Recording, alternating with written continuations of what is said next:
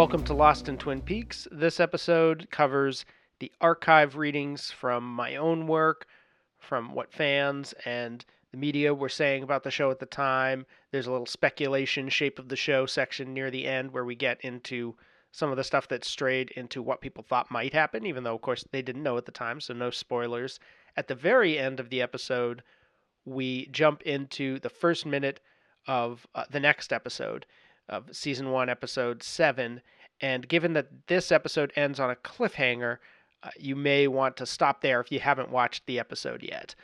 So keep that in mind. There'll be fair warning beforehand. Elsewhere in the media, now less than 2 weeks away from the finale, Twin Peaks was perfectly situated to sustain its pop culture phenomenon through the entire first season. We'll have much more to cover next week, but for now, a few short snippets will suffice. The Economist ran an article called Twin Tensions on May 12, 1990, in which it wrote, "So far, the drop in the show's ratings, its third weekly showing gave it 18% of the available television audience, down 9% in 2 weeks, has been offset by applause from the all caps, right people.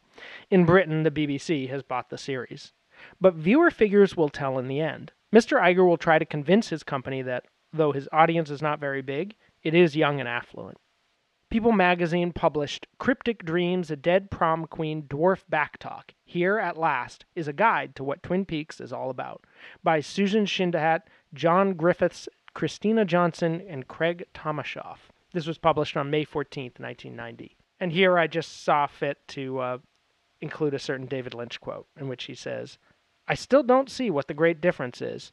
To me, it's a regular TV show." On the Usenet message boards of May 1990, here were a couple fan commentaries after this episode aired. On May 11th, 1990, Jeff Williamson wrote, "On behalf of the Northwestern ISRC Twin Peaks View crew, that's Robert, Sabine, and me, I would like to convey a collective scream of anguish.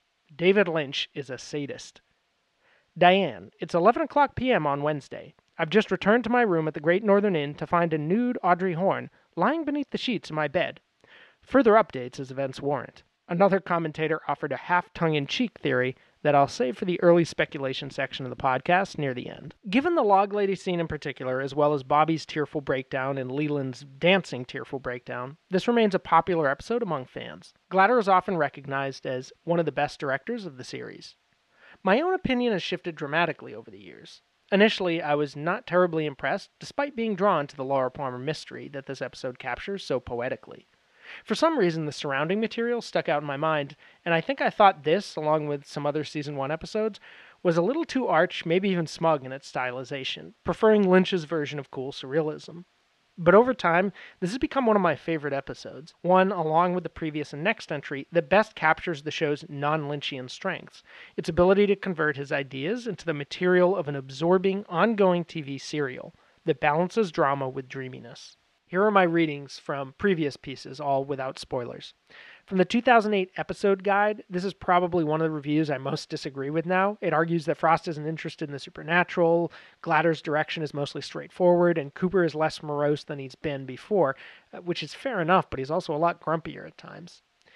So, sometimes you have a certain impression of something that you revisit and you're like, now I feel pretty opposite. But here's what I wrote at the time, some of which I probably still agree with. Most of Frost's story leaves the nightmarish dread and creepy sense of unreality out of the mix, choosing to focus on the town's intrigue, ranging from the politico-business, much screen time is given to Ben Horne and his machinations, to the romantic. Norma also features extensively, forced to deal with both Big Ed and recently paroled Hank, who finally unleashes his hinted-at violent side by episode's end. Laura Palmer and her murder hardly factor here, which is why the sequence in the woods registers so strongly. It's the exception that proves the rule. Also, there seems to be a fundamental difference in Lynch's and Frost's conceptions of Twin Peaks. Lynch seeks surrealism in the town's surface normality, while Frost revels in the quirk of the community's eccentricities. And I still suspect that Cooper is more Frost's creation, though he does bear certain similarities to Kyle MacLachlan's character in Blue Velvet. Together, the co-creators' contributions strengthen each other. Separated from Lynch's connection to the subconscious, Frost's work is interesting, but there are better Twin Peaks episodes than this one. So while I do disagree with a lot of that, I actually really like the way I put the Lynch-Frost conception, surrealism in the town's surface normality versus the quirk of the community's eccentricities. I think that kind of nicely describes the yin and yang that they have. For the Tumblr, the ranking that I did, the Out of Order series where I rewatched all the episodes from my least favorite to my favorite. In 2015, I wrote, Episode 5 breaks into two halves. The first is very well executed, meticulously picking up story threads to advance them a little bit, coloring in some new details of the characters or their situations, offering the fun flourishes we expect from Twin Peaks at its best. Jerry wielding a thick leg of lamb, Bobby's false bravado melting the moment someone knocks at the door, and of course, an unhealthy heap of tantalizing donuts passed around a crime scene to be consumed by detectives wearing plastic gloves. This is good stuff, but I think the heart of the episode is in its second half. Twin Peaks' first season is tightly knit around two possibly interlocked dramas. The unsolved murder of Laura Palmer, Golden Girl enmeshed in Twin Peaks' shadowy underworld, and the plot to burn down the Packard sawmill, a more sophisticated intrigue involving everyone from international entrepreneurs to the local shit kickers who dealt drugs to Laura. I'll save another part of this review for the shape of the story section, since it relates to how close this episode is to the top of my list. In 2016, for a Reddit rewatch that I later converted into my first-time viewer companion, I wrote, and I'm going to read the whole piece for this because it's pretty short and it really sums up well how I feel about it now. I think an aspect that I haven't talked about so much, how it is how Cooper and Laura are at the center. So many characters get good scenes and solid story development, but I think it's most useful to view this episode through the two characters who are arguably most important to the show, Cooper and Laura. Coop gets to do some of his sharpest, most intuitive detective work since the pilot. For the most part, Season 1 has shown him soaking up information, using traditional and Tibetan methods or dreams, and then following up on a few clues. But now he's actively noticing things left and right, the magazine in the ceiling or the drapes on the wall photo and in the magazine.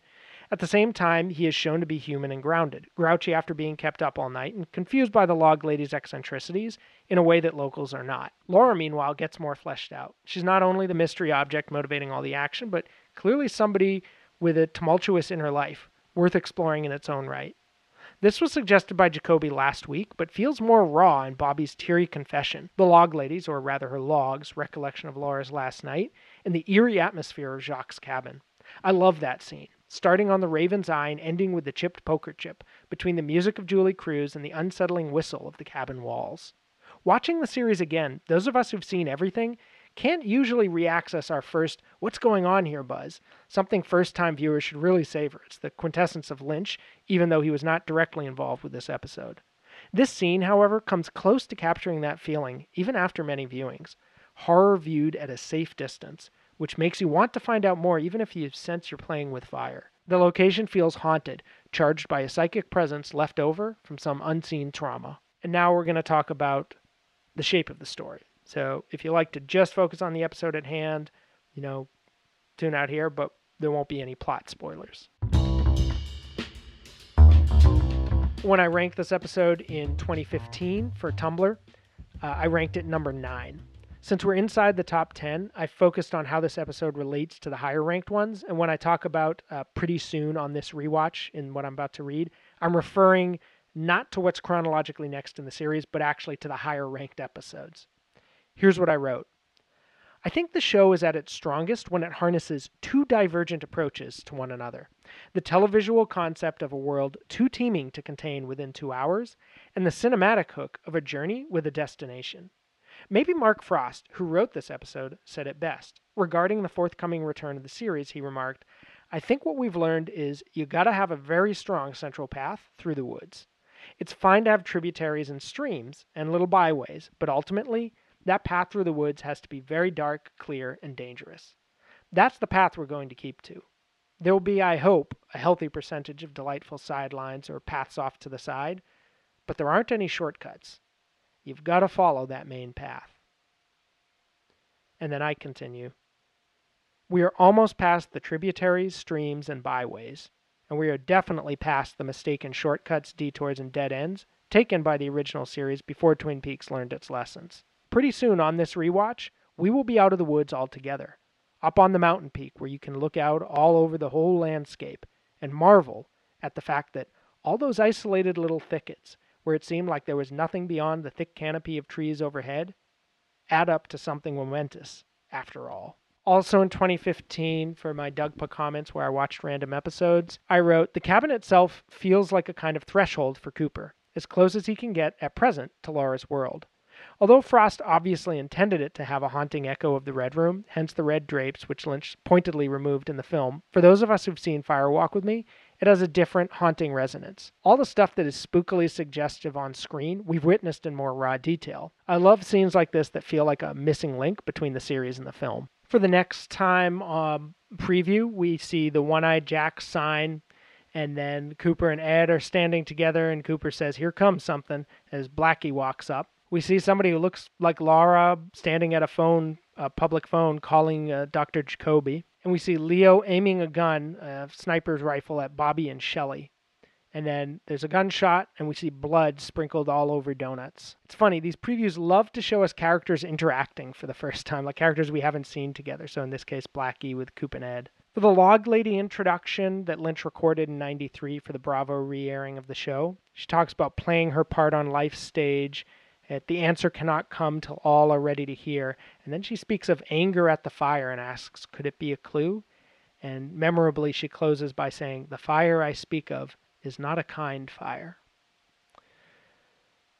So a few things to say about this. First of all, it's nice how this Log Lady intro moves from seemingly being one of the most comprehensible to being one of the more obscure. Starts off by basically referring to the fact that she's a big part of this episode, but it ends with this cryptic description of fire. And she talks about fire a lot. She says in the intro to the pilot, I think it was beyond the fire, though few know that meaning.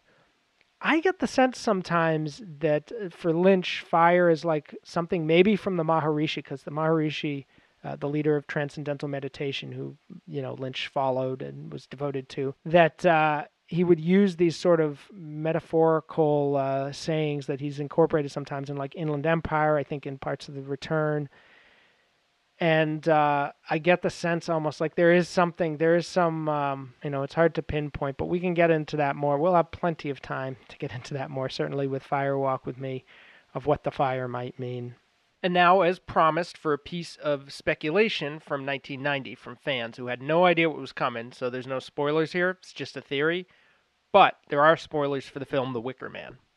Rich Rosen wrote on May 13th, 1990 on the Usenet board, "Talk like this has me thinking that maybe what we're really watching is a retelling of The Wicker Man. Audrey's romp in the hay with Cooper, if consummated, would tend to discredit this notion, but maybe she's trying to save him.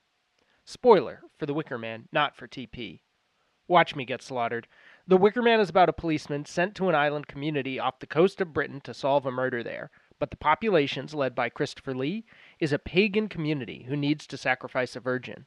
He thinks that this is the fate that has befallen the murdered girl, but in reality, it is the fate in store for him, he being a virgin. Someone please correct and fill in proper details. It's been a long time since I've seen this movie. There, now I've embarrassed myself." So here is the first minute of the next episode, and again, keep in mind, unlike some of them, which are more ambient or just kind of getting the ball rolling, this one has some significant plot action in terms of where we left off in this episode. So I would say check out here if you haven't watched the next episode yet.